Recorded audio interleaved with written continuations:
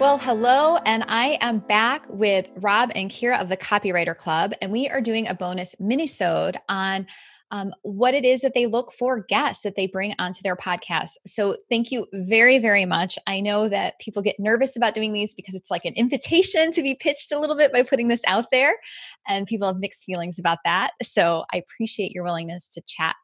I wanted to start by just mentioning that your podcast is predominantly an interview show, and all of your guests are invited on to talk about something of value specifically to copywriters and how to do the business of copywriting. And I'm wondering if there's anything beyond that that you really try to look for in the kinds of guests that you bring on to the Copywriter Club. Like what really catches your attention or makes you feel like, oh, this is somebody that we've got to have on the show? Yeah, I think it's might be something that's a little bit outside of the box too. So yes, we focus on copywriting and copy mastery, marketing, the business of copy, but there's so many topics that, are tangential to that we would love to cover and we most likely have not covered before. So I think especially if you want to pitch a show like ours or another similar show, listen to the shows, find out what else they have not covered that is relevant to a copywriter. Maybe it's more about like how to plan your day, which could be relevant to everyone, but if you can give it a twist so it's relevant to copywriters, then you become really interesting because most likely no one's pitched us on that idea before. So I think that's a big piece of it. I would also say we're a big fan of frameworks. We teach that to our copywriting students. And if you have a framework you can teach or create one from scratch, so you have some structure to what you're teaching, that makes it easier for us to understand it and to really want to communicate that and share that with our community too. So sometimes like packaging up your knowledge and presenting that will help you pitch any show. Yeah. Yeah. And we get pitches, maybe you're going to ask this, Bridget, I don't know, but we get pitches from people who, PR people. It's like, hey, such and such, CEO of this business just finished a book. He'd be perfect for your audience. And, it's that very plain pitch. And like, well, why would this person be perfect for our audience? Our audience isn't in a corporate environment. Our audience, isn't, doing the thing that their book is about. And so, when I see these pitches, my initial reaction is, well, you clearly haven't listened to our show. You don't know what we're about. Those pitches they go nowhere. In fact, sometimes I don't even say no, thank you. I just ignore them just because, if they haven't spent any time trying to learn about us, I'm probably not going to spend a lot of time telling them how to do that, right? So we pass on those. But yeah, if it's something that's going to engage our audience, if it's a tool that's really going to help a freelancer or maybe not even a freelancer, but somebody who's working in an ad agency, but it's going to help them, ideate or think about their copy differently. Like, yeah, we want to talk to those kinds of people. Yeah, the kind of pitch you just talked about in PR, it's like that's the boilerplate, right? Like that's the thing you put at the bottom of the press release that like tells the about line, and that is the laziest way to pitch a podcast. And I think that people don't know yet how to pitch podcasts, and so they just sort of default to that. And I think they think that, oh, the book is impressive or the CEO is impressive, and they don't think about the value. And that's actually something that I'm really hoping to see shift within the next year as people kind of get with the program about podcasts. Yeah, we care about our audience. I mean, and if we start putting out shows that our audience doesn't care about, they're not going to come back for the next one. And so we're just not going to go there. Like it has to work for our audience. Otherwise it's not going to work for us.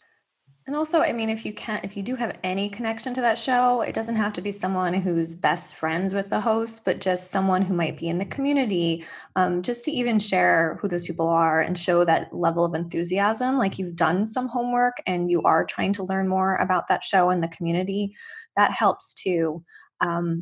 Also, just doing your homework to research the host. So especially for our show, the two of us, like, do you know anything about us? Do you, just adding some personality that connects you as a person pitching to us and like humanizes us and shows that you want a relationship with us and you want to hang out and spend some time together talking about this topic you're really excited about, rather than just making it more of like a business transaction.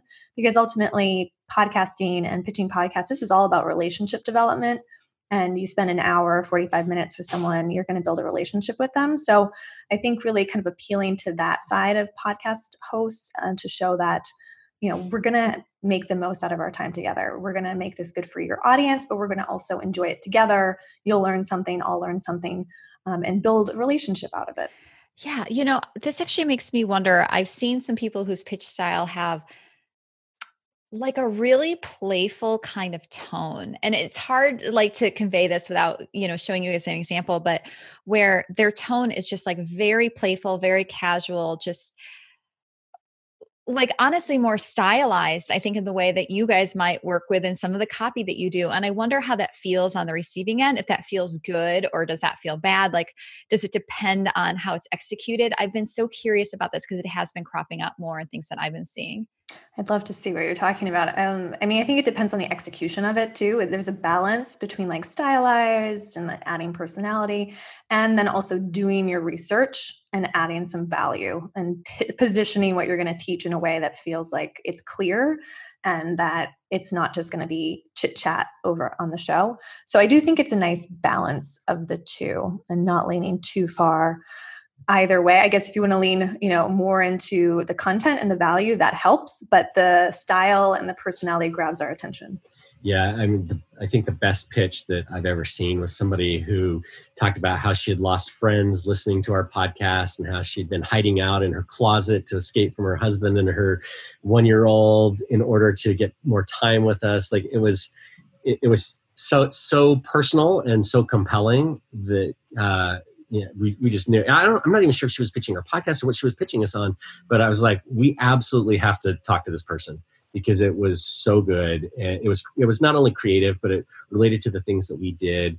It was very, it related to our group and really valuable to that. So yeah, that kind of a thing we're going to react to almost every time. And another pitch that was really good that we both loved was someone who was an SEO consultant and had listened to the show and knew all about our community and basically was like, hey, I listened to a bunch of your shows. You haven't talked at all about SEO and content. And here's why that's important. And I'd love to be the person. Here's why I would be great to bring this conversation to your show. And she added her credentials. And it was, less personality based. It wasn't stylized, but it was just like, done my homework. I'm going to add value to your show. Here's why I'm the best person to do it. And we immediately invited her onto the show. Yeah, it was a great episode too. Yep. Oh, I love that. I mean, what you're really talking about is like that style versus substance, right? And that it's the substance that matters. And this is actually something I try to impart to my own team where you have a lot of people who are saying like, give a compliment first, or, listen, like mention something in an episode. And we definitely do that. And I know people get pitches that way, but I really believe, and I'd be curious if you agree with this and what you're looking at, that if the content isn't a match or you haven't shown them what you're actually going to bring to the show and the audience, it doesn't matter how much of a compliment you give to somebody. And if you have to pick, obviously you should do your research and make a connection, but if you have to pick one, it should really be the substance and showing that you're going to bring something of value. Because I will say I've done really traditional pitches where it's just topical with no compliments, anything, and people get booked because that's what it's really about, the audience. It's, more than anything. Yeah. And people can see through the compliments. I mean, everyone wants, I love compliments. I love to be buttered up. But we can see through which ones are genuine. I mean, we know we're copywriters, we get that. So I think as long as it's genuine, and from some people, it's so clearly genuine, like they are fans, that's great. But if you're not a fan, don't pretend to be a fan. That's okay. Like we don't want to just talk to people on our show who are our fans. That would be a really lame show. So I think just, again, like what is your angle? Is it more about the substance, or is that you are the number one fan? You've listened to every show and you have a story that you want to share that you think is relevant. Yeah, there's that tactic where people are told, listen to a show, mention it. So, we see that first line that it's like, I really liked your interview with Seth Godin. This was the line that stood out to me. Like that's been repeated enough that it used to work. That used to way. work. I used to do that, 5 years ago, and it worked, but it doesn't work anymore. Yeah. It's one of those things where I think it is hard because people do, sometimes that is genuine. And then obviously you get so much of it, you get fatigued by it. And so, yeah, I think just, sitting down to reflect, like if you're going to pitch the Copywriter Club, what is it else? Like, what ways can you show that you're listening? And that SEO example you gave is so perfect. Like, I noticed you haven't done this one yet. Like, duh, like that's such a great approach. That's so good. Um, what is the balance of guests that you bring on from your own outreach versus people coming through referrals and then people coming like totally cold? If you could just think about like what the mix is of that. Oh, oh my goodness, that's such a good question. I don't track that piece of it. We should track that. I think my the biggest challenge I have at least is that when I'm meeting people at events or I'm meeting people online, I'm constantly if I feel that spark, I will ask them immediately on the spot, even if we don't need to book anyone. I'm like, hey, we'd love to have you on the show. So I have a lot of people out there who I've invited. And so it's more about the follow-up and getting them booked. That's the hardest part for me is like, how do we now get them on the show? But as far as like the balance between who pitches us, I'd say we're going after people more so than taking the people that are pitching us. But Rob, you get more of the pitches than I do. So maybe that's not fair. No, I think that's about right. We probably interview 10 people that we have found or we have chosen to every one pitch that we take between you and I. And I'll be honest, like I probably ignore or respond no to 80% of the pitches that I get just because they're not really applicable to our audience. There are topics that do apply to our audience, mindset things, financial issues or legal issues, that kind of thing. But so many of the pitches that we get, it's just clearly people who are using us as an outreach and trying to either build their audience or sell their book or whatever, and that stuff just isn't the stuff that we're looking for. Yeah. And I'll say, being on the other side of that, the majority of people just don't respond. And it's like one of those things where if this is you and you're sending pitches out and people aren't responding, like it's not personal, like it's not an indictment No, it's not. for your value as a person, as a business owner, or what have you. But it's just like, is it a match or not? And maybe we can talk too about like pet peeves, things that people should like really avoid doing that are like instant no's for you. Is there anything like that you get that you're like, delete immediately? Well, I think what Rob mentioned earlier about just like clearly you don't even know what our show is or maybe even what a copywriter is. That's an obvious one. Yeah. That's the main one that sticks out for me. It's like, if it's obvious to me that you haven't listened to the show or that you've maybe only listened to that one episode in order to make that, write that one line, you don't know who we're talking to. That's an easy no. Yeah, I think also with referrals too, we know if any referrals are coming from you, Bridget, like we trust you. You've brought a bunch of people on the show. We trust the source. But I think with people in our circle too, just do they really believe that person is a great guest, or is it their friend and they want to help their friend? So I think I'm really skeptical with some introductions, and I don't think it's wrong. I mean, everybody wants to help their friends out, but it's also like, I have to ask myself that question. Is it just it's their buddy and they want to help them, or is it someone they believe is really a great guest? And so finding those people you can trust is important, which is why what you're doing is so important.